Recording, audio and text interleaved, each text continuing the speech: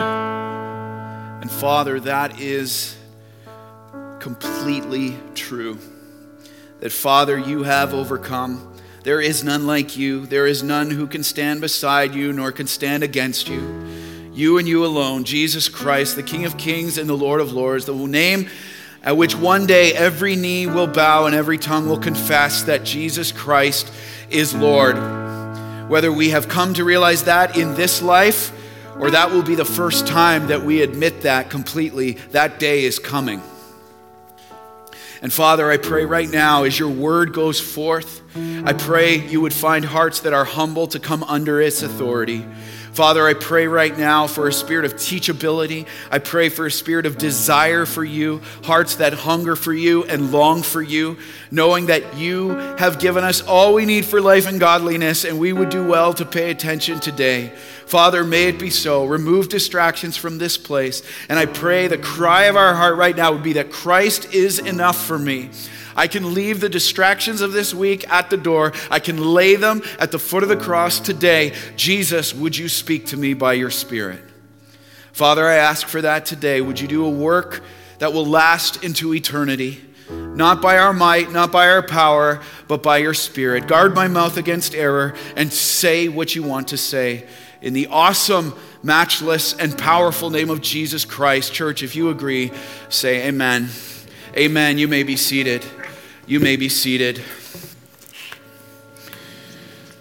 Well, good morning, church. It is wonderful to be here with you today. We have a saying in this church that maybe you've heard right now, and it is this: it is never just another Sunday. Amen. You ever heard that before?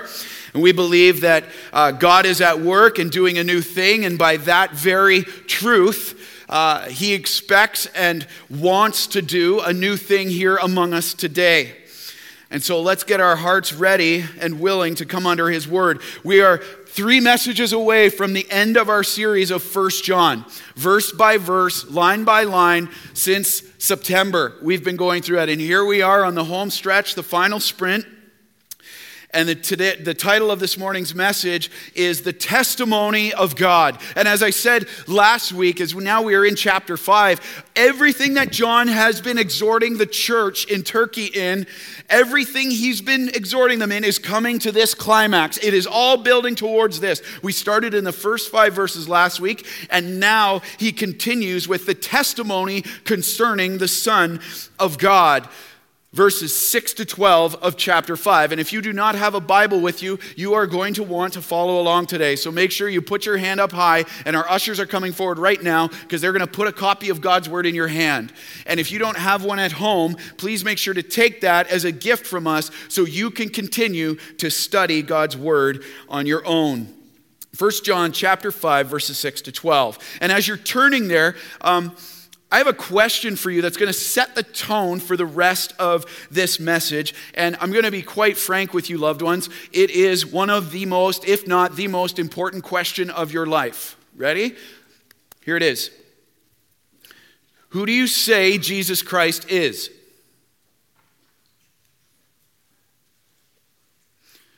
If I could say that in a different way, who is Jesus to you? I see a lot of different faces in here today. And I pray that this is a question that is resonating in your heart. Who do you say Jesus Christ is? And okay, I'm going to follow that up on this is, what testimony, whose testimony are you basing that on?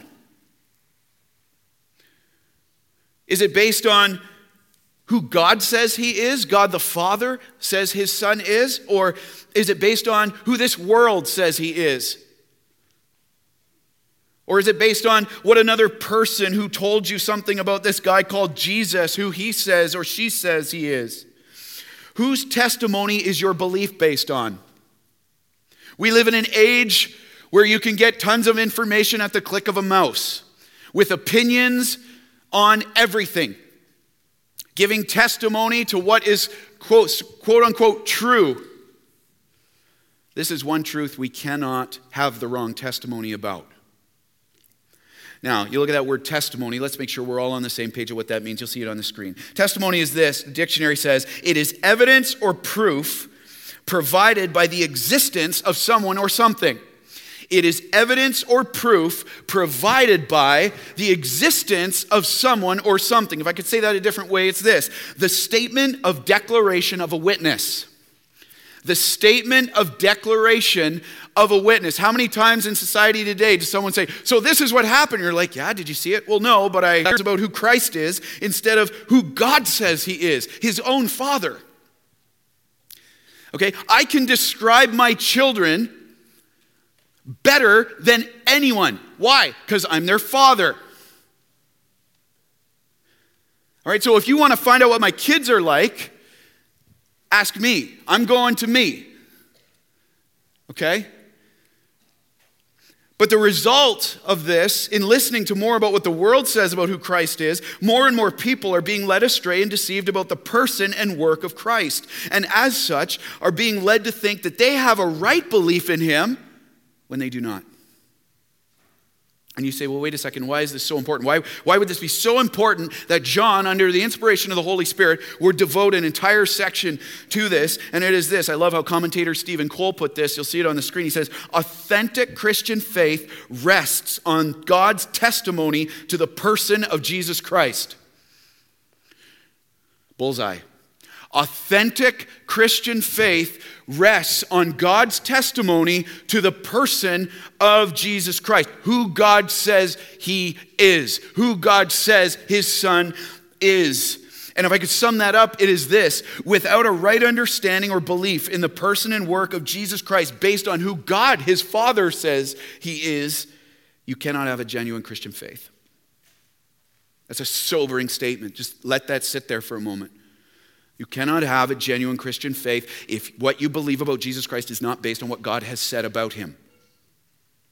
And here in this text, John wants to leave the believers. He's finishing the letter. He wants to leave them with an absolute assurance of not only who the true Christ, Jesus, really is, but also the assurance of salvation. The assurance of salvation that all who come to him will have in him. Again, final chapter, John's like, okay, loved ones, if I can leave you with anything, it's time. We got to get this. We have to get this so you know for sure. And he states one of the clearest testimonies of the deity of Jesus Christ by giving us God's own testimony of who he says his Son really is. If I could sum that up, I'd say it this way. This section of text is like God's own apologetic for who his Son, Jesus Christ, really is. The person that he is and the work that he did. This is God's own defense of his Son. We better pay attention to this. And so much so that all throughout these 6 verses, he uses the word testimony 10 times. 10 times in various forms. And why is he exhorting them so much in this? Well, remember why John's writing this letter. The false teachers of the day, the Gnostics, were deceiving many people in the church by preaching a false gospel, attacking the person and work of Christ, and ultimately leading people to believe that salvation was to be found outside of Christ or in addition to Christ, because they were saying he wasn't both fully God and fully man. And look around us, loved ones. The same thing is happening today. We have ideas of Jesus being just a prophet. We have ideas of being, oh, he's just a man. He was just some fictional character. But he wasn't God. Don't call him God. And here John gives us the 2 foundational truths that we must embrace, loved ones. We must embrace if we are to understand who Jesus Christ truly is and understand the eternal implications of how we choose to respond to him. And to honor God's word and its authority, let's stand as we read these verses together. 1 John chapter 5, starting at verse 6, testimony concerning the Son of God. John says this: "This is he who came by water and blood, Jesus Christ. Not by the water only, but by the water and the blood. And the Spirit is the one who testifies, because the Spirit is the truth. For there are 3 that testify, the Spirit and the water and the blood. And these 3 agree. If we receive the testimony of men, the testimony of God is greater. For this is the testimony of God, that he has borne or testified concerning his Son. Whoever believes in the Son of God has the testimony in himself. Whoever does not believe God has made him a liar, because he has not believed in the testimony that God has borne concerning his Son. Verse 11, and this is the testimony that God gave us, eternal life, and this life is in his Son. Whoever has the Son has life. Whoever does not have the Son of God does not have life. And all God's people said, amen. You may be seated. You may be seated. Well, God has testified to us about his Son, Jesus Christ. Point one is this: you must receive his testimony through his witnesses.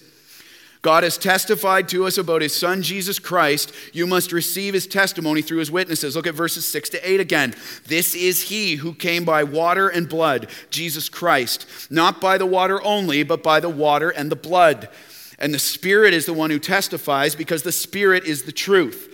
For there are three that testify, the Spirit and the water and the blood, and these three agree. So let's look at verse 6. The he that John is speaking of here is Jesus Christ. This is he. This is Jesus Christ that came. Now, don't skip over that word came. Circle that, because here's the Greek for that. It means this: he came from one place to another.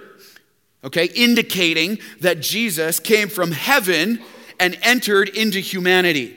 He came from heaven itself, entering into humanity, and he's emphasizing right here the fact that Jesus Christ was fully God coming from heaven, and yet he's coming into humanity. He's becoming on fully man as well. He's taking on human form, the incarnation. And then John goes on to state how Jesus came. How does it say? He came by water and blood. Okay, these are the first two witnesses God uses that give testimony to the true person and work of Christ. Okay, look at witness number one. This is a courtroom setting, by the way. Do you see how John's writing this? It's a courtroom setting. He's like, gather your witnesses. Here they come. Here they come. Witness number one, water. Water. This is the symbol of Jesus Christ's baptism. Okay, the symbolism there is his baptism. And what his baptism showed, or the testimony of this witness, is this: Jesus is the Son of God. Jesus is the Son of God. Now, little reminder for us. For those of you, we have a baptism service coming up, Lord willing, in a month or so. And you'll see, people will get into this tank and they will give their testimony of their faith they've made, the repentance of sin they've had. They put their faith in Jesus Christ, and they will be immersed in water. They go down to represent their death to their old self, and they rise up again out of that water to symbolize the new nature that they now have in Jesus Christ. Now, here's the thing, though.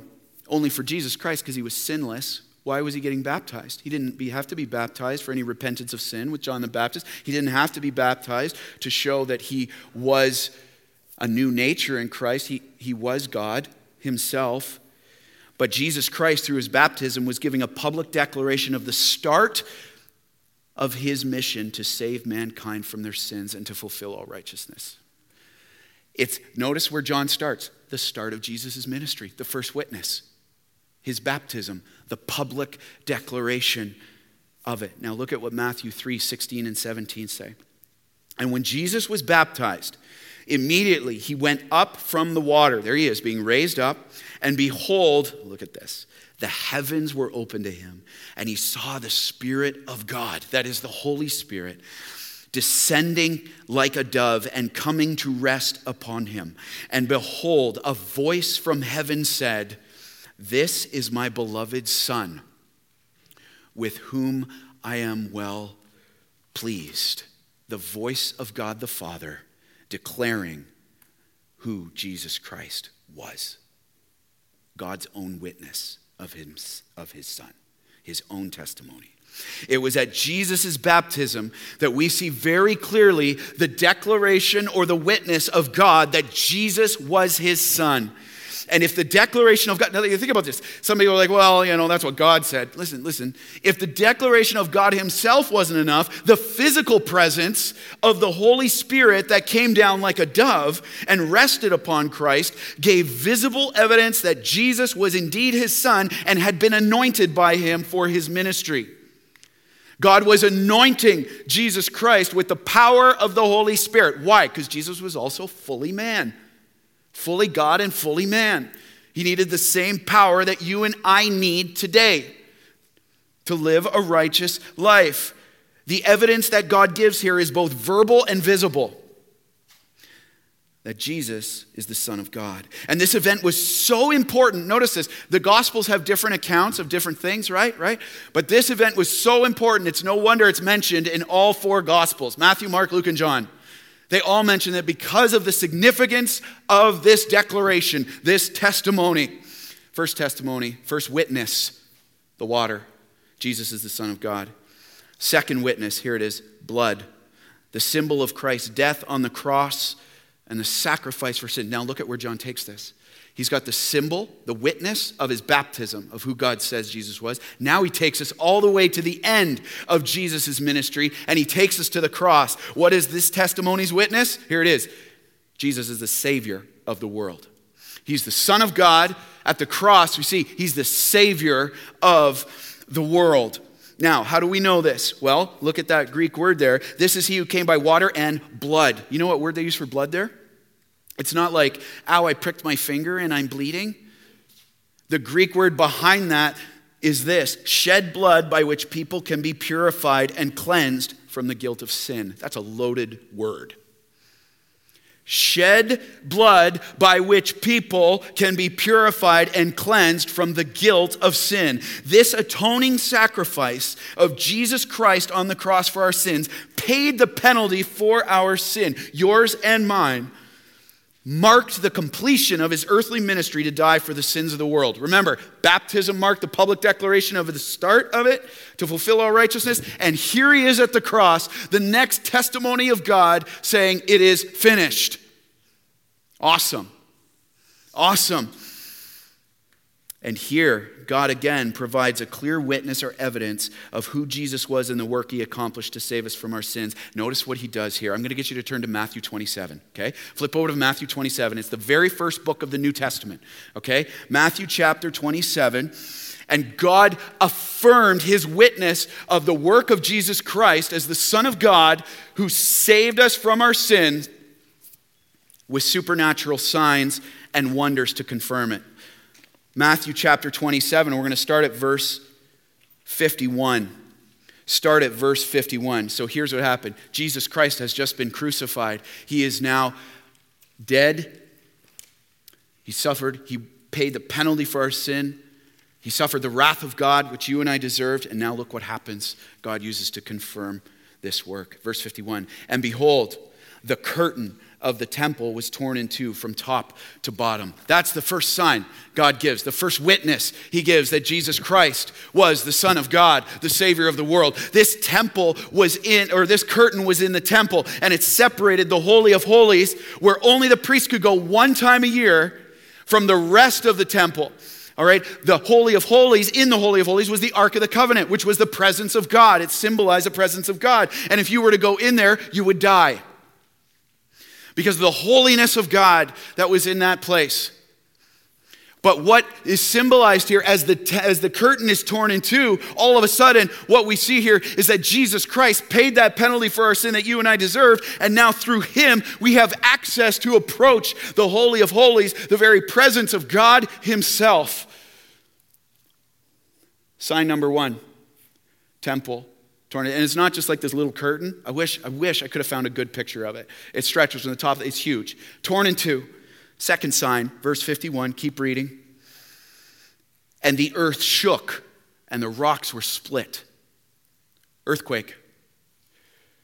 Temple curtain torn. Rocks split. The earth shakes. See what's happening here? Now look, if that wasn't enough, let's check out verse 52 and 53 to see the next sign. This one blew my head this week. The tombs also were opened. What?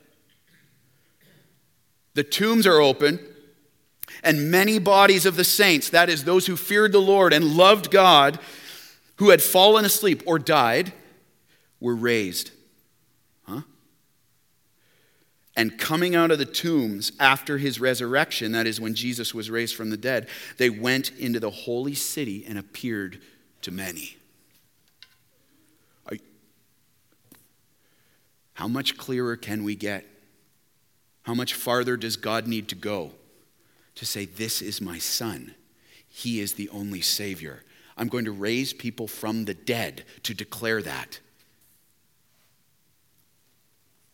And then if that wasn't enough, just keep reading. You'll see Matthew 27:54 on the screen. Then the Lord uses the mouths of hardened Roman soldiers who were literally standing at the foot of the cross, crucifying Jesus, to give the final declaration and testimony of who he was. Look at verse 54. When the centurion and those who were with him, keeping watch over Jesus, saw the earthquake and what took place, look at this, they were filled with awe.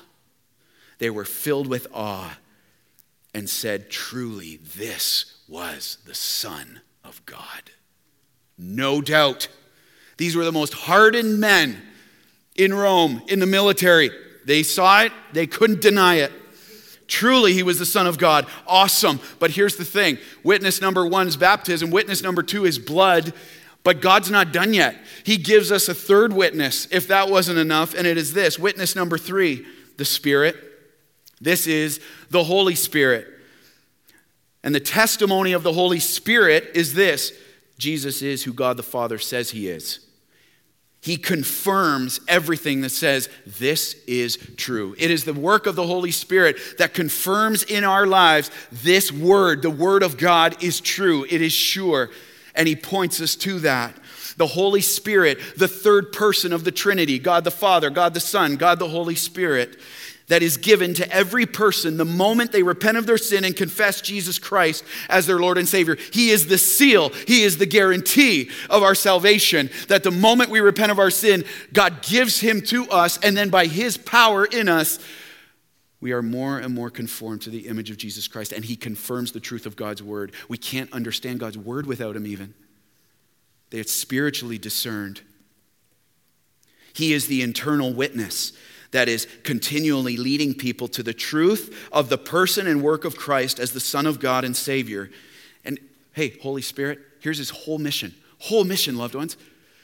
The whole mission of the Holy Spirit is to glorify Christ and lead us into all truth about him. That's his whole mission. To glorify Christ in our lives and to lead us. You say, well, how do you know that? John 15:26. Jesus tells us. You'll see it on the screen. But when the Helper comes, that's the Holy Spirit, whom I will send to you from the Father, Jesus tells his disciples, the Spirit of truth, who proceeds from the Father, he will bear witness about me. You know what that means? He's going to tell the truth about me. He's going to confirm the truth of who God the Father says I am, who I say I am. The Holy Spirit will confirm it. I love how Pastor James Merritt, he puts it this way. You'll see it on the screen. I love this. The witness of the Spirit is God's witness to us, in us, and through us. Just as the arrow of a compass always points towards the north, the Spirit of God always points to Jesus. Think of a compass. Just as the arrow of a compass always points north, the Spirit of God will always point to Jesus. Literally, the Spirit of God himself pointing us to the Son of God and confirming the truth about him in us. And after giving this, you know what happens? You see what happens next. Go back to 1 John chapter 5. This is he who came by water, blood, Jesus Christ, not by water only, but by the water and the blood. And the Spirit is the one who testifies. That means confirms, because he is the Spirit of truth. For there are three that testify, the Spirit, the water, and the blood, and these three agree. Okay, don't miss that. Why is that significant? These three agree. Spirit, water, blood, all giving the same testimony. Because after giving these three witnesses, John makes this distinction that all agree, or are, the Greek word there is unified. They're all saying the same thing. They're all saying the same thing. And this is important because since the Old Testament law was written and what has now been carried into the New Testament, there always had to be at least two witnesses in agreement to establish a charge or to support a claim that was being made. So ever since Old Testament law, there had to be at least two witnesses in agreement in order to establish that something that was being said is true. Okay? God goes beyond that. He gives three. To add the exclamation point. If there were at least two, the claim was deemed to be true. Like, think about this in a courtroom. We see this today. Try to get as many witnesses as you can. but there's still, even you can get all the witnesses you want, but are they going to really be totally unified on what they're saying? They're going to get all the details right? They're going to confirm that everything's true? God says these three are all unified. There's no question. This is a done deal. Unified. Complete agreement. John leaves no doubt who Jesus is as the Son of God and only Savior of the world who came to earth. He came to pay the penalty for our sin and died on that cross for you and me. That if we repent of our sin and confess him as our Lord and Savior, we will have eternal life in him. There's no disagreement. And John goes on to say in verse 9, look at verse 9, if we receive the testimony of men, the testimony of God is greater. For this is the testimony of God, that he has borne or testified concerning his Son. See, if we are think about this, loved ones. Think what John says. If we are willing to receive or accept the testimony of man about things, let's go on the internet and I'll just say that the news that I'm reading is true. I'll just accept the testimony. If we are willing to accept the testimony of man about things, how much more should we receive the testimony of God about who he says his Son is? If we're so quick to take people's opinions man-wise, horizontally, hey, what about what I'm saying? How much more? I'm greater than that.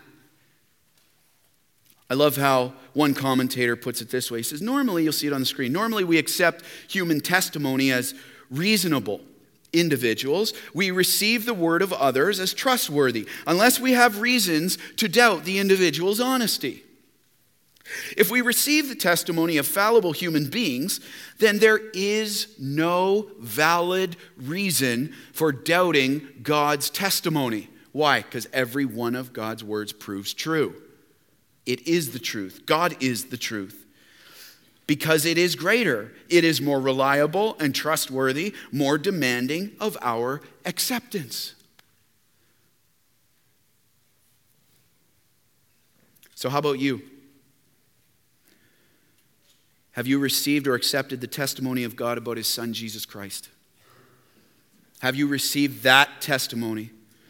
You've seen the evidence, loved ones. This is just a snapshot of the three John mentions here. You've seen the evidence. You've heard who God says his Son is. Now, how will you respond to that? How will you respond to that? There's only, hey, loved ones, I'm just going to break it down real simple, bare bones. There's only two ways. You could either accept it or reject it. There's no, well, I'll accept part of it as long as it's working for me, but I'll reject the rest. You can't. It's one of two options. Receive, accept, or reject. And in love, I'm going to say this because I love you so much, church. What we see here is that if you are rejecting or denying Jesus Christ, here it is, the issue is not with the evidence given from him. The issue is not with the evidence that is given from him. The issue comes down to an unbelieving heart in you and a lack of wanting to see the evidence. His evidence is crystal clear.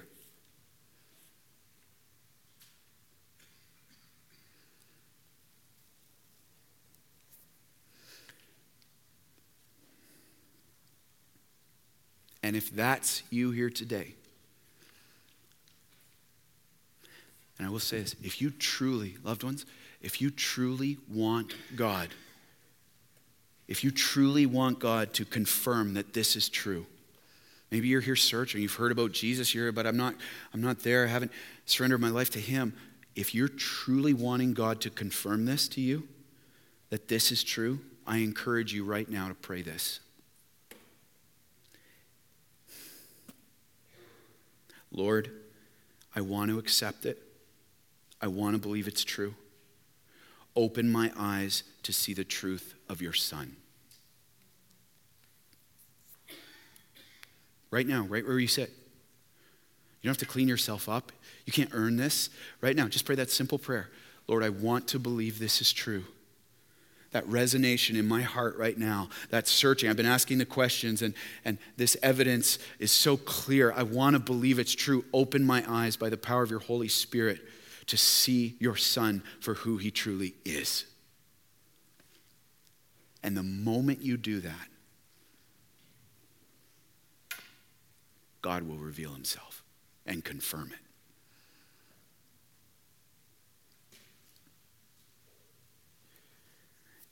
And if you have received Jesus Christ and you've surrendered your life to him, my question for you is this: are you living with confidence in the Lord that your faith is not in vain? That your faith is not in vain. That the evidence is so clear and that the Holy Spirit is 100% committed to leading you into an ever-deepening and growing intimacy with Christ and the truth of who he is. Are you living with that confidence that God's word will not fail? It will defend itself. It will prove itself. People have been trying to remove God's word off bookshelves for thousands of years. And it's still here. And it's still the most popular book in the world. Are you living with confidence that your faith is not? Are you taking time to thank him that he's made it so clear? If we are tempted to wander, or we are prone to wander, he brings us back to his word by his Holy Spirit. And there's the power of the Spirit saying, this is true, you can trust it.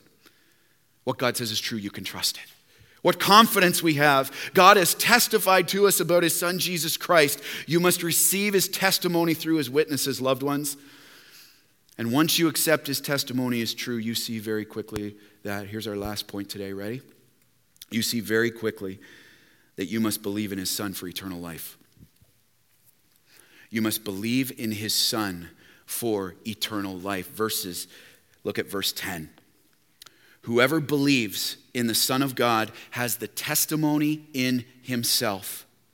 Whoever does not believe God has made him a liar, because he has not believed in the testimony that God has borne concerning his Son. John now finishes with the consequences of our choice to whether or not we will believe in Jesus Christ and who he says he is.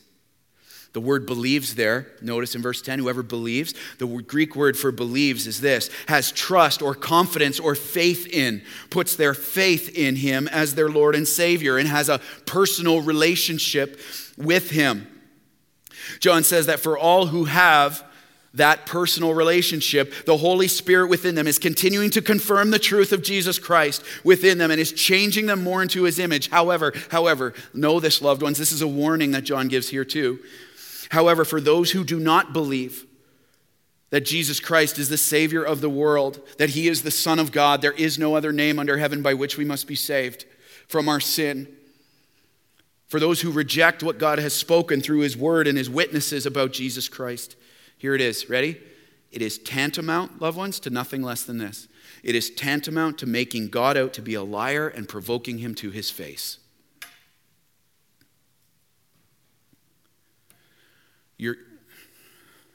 Just unpack this. You are literally saying, by being rejecting, or maybe sitting here just being indifferent, like, who cares? Who cares? I just want to live my life, man.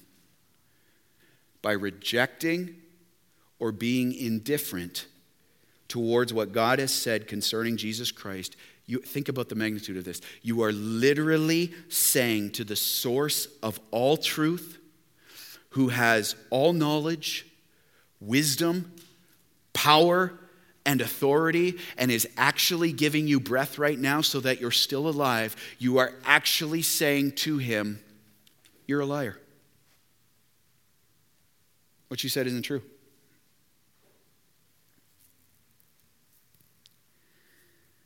The word liar there in the Greek means deceiver. You're trying to deceive me. What, do you want me to join some cult?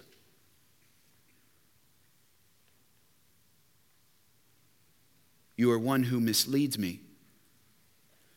Hey, question. Look up here for a moment, loved ones. Love seeing you take notes, but I want to see your eyes for a sec. Are you really sure you want to do that?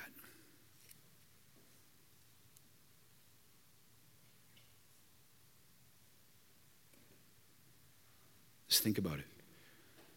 Are you really sure you want to do that face to face with the Lord? Because as I said in this opening prayer, we have the choice right now to do that.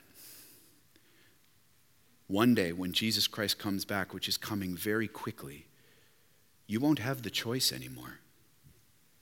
You will bow and say it then and testify to who he is. And then it will be too late.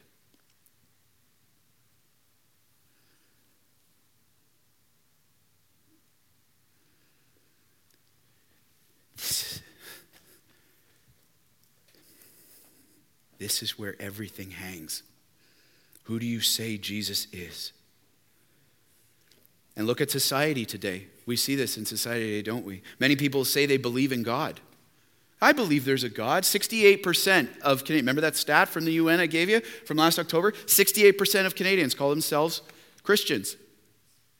68%, roughly 20-some million. And so they say, I believe in God, but they don't believe that Jesus Christ is the Son of God and the only Savior of the world. Don't all roads lead to the same God? Aren't there many ways to get to heaven? No, because we have to realize this. There is only one God, and he has spoken, and it is completely inconsistent. Think about this. Think it through to its logical end, loved ones. It's completely inconsistent to profess belief in God and disbelieve what he says. It's completely inconsistent to say, I believe there's a God, but I'm not going to believe the testimony of what he says. It doesn't match up.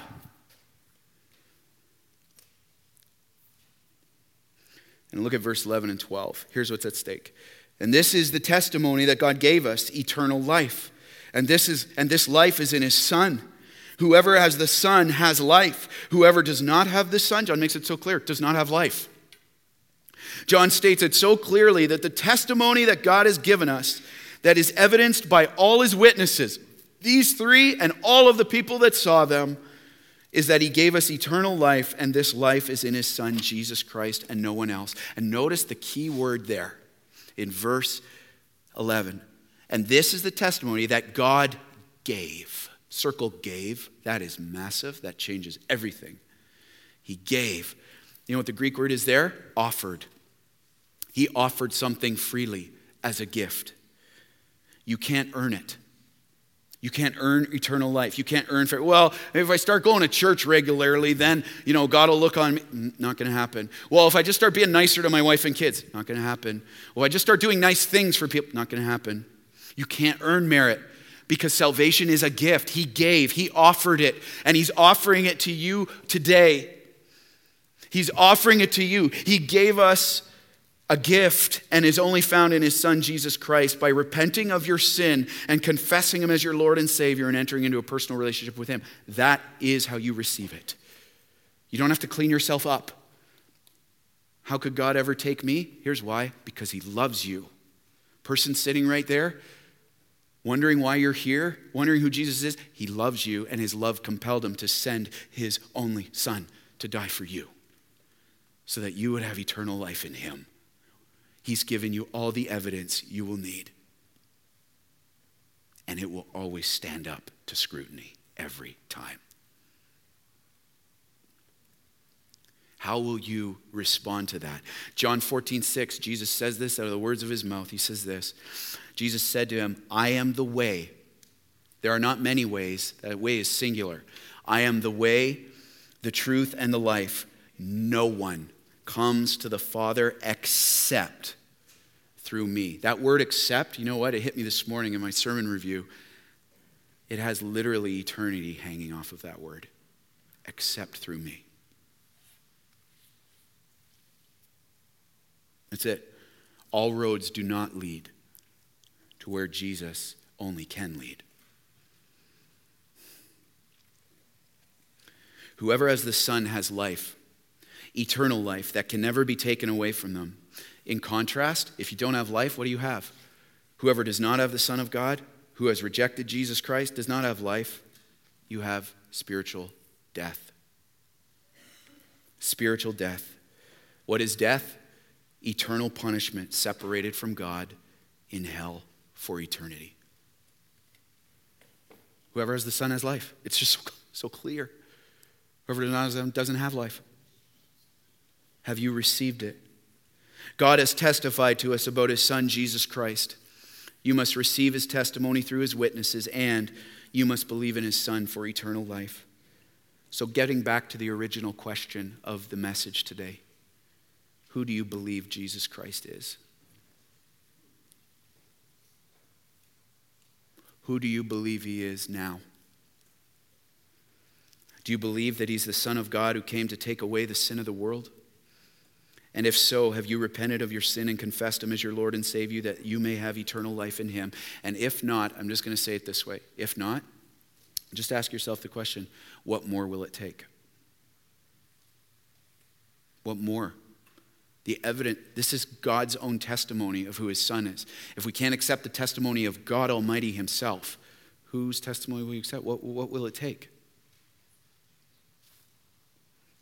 Where will you go? God's testimony about his Son isn't changing. Why? Here's why. This is going to put a torpedo in a lot of our popular thinking and culture today. God's testimony about his Son isn't changing because God is truth, and I will say this, truth is not relative. God's truth is not relative based on what culture wants to think it says. It doesn't change.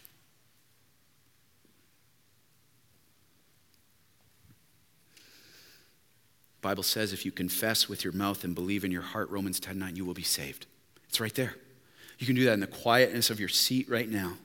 As your heart is like, okay, something's legitimate about this. What's going on here? Don't dismiss that. Don't just walk out here and say, well, maybe I'll get there next Sunday. Stay and do business with God. You are not here by accident. He's like, I love you. I gave my life for you. You want to choose to receive it? Today, when you hear his voice, do not harden your heart. And there will be people up here at the front, leaders up here at the front to want to pray for you and talk about what it means to have a personal relationship with Jesus Christ. Your eternal destination could literally be different today. And if you don't want to come up to the front, you just think, well, people will judge me or whatever. In the quietness of you, there's no script. You say, Jesus Christ, I need you to open my eyes to see it. I repent of my sin and confess you as my Lord and Savior. And if you have received him, hey, Christians, brothers and sisters, here's your challenge. Are you living with daily awe and deep thanksgiving that God in his mercy chose to save you and give you eternal life in him? Is that a regular awe factor in your life? That God chose you before the foundation of the world to be his son or daughter? That floored me this week. Again, why? Why, Lord? What is there good about me? Nothing. Love compelled him to do it. Are we living with that awe? Or has this truth just become familiar to you? Has indifference replaced urgency and passion that we are called to live with?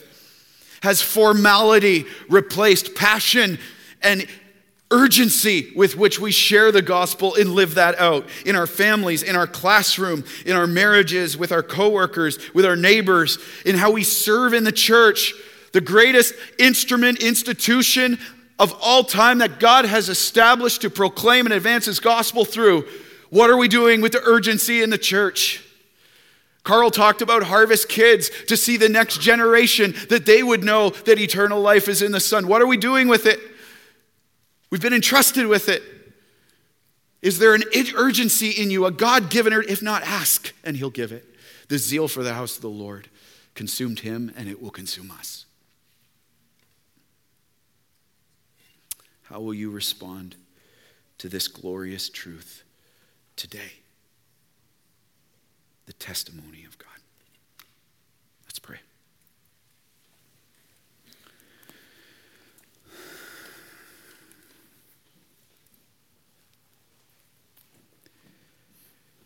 Father, thank you for the presence of your Spirit in this place.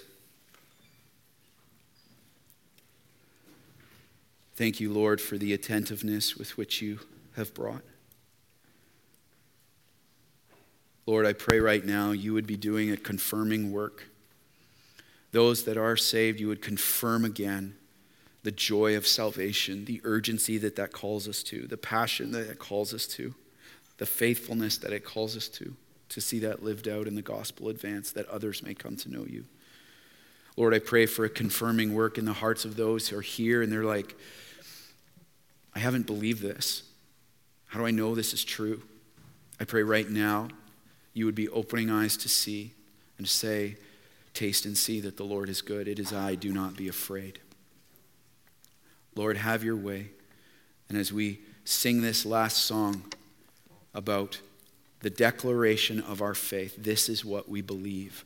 I pray, God, we would sing that with passion to our faithful, almighty, powerful God, whose word, even though heaven and earth will pass away, his word will remain.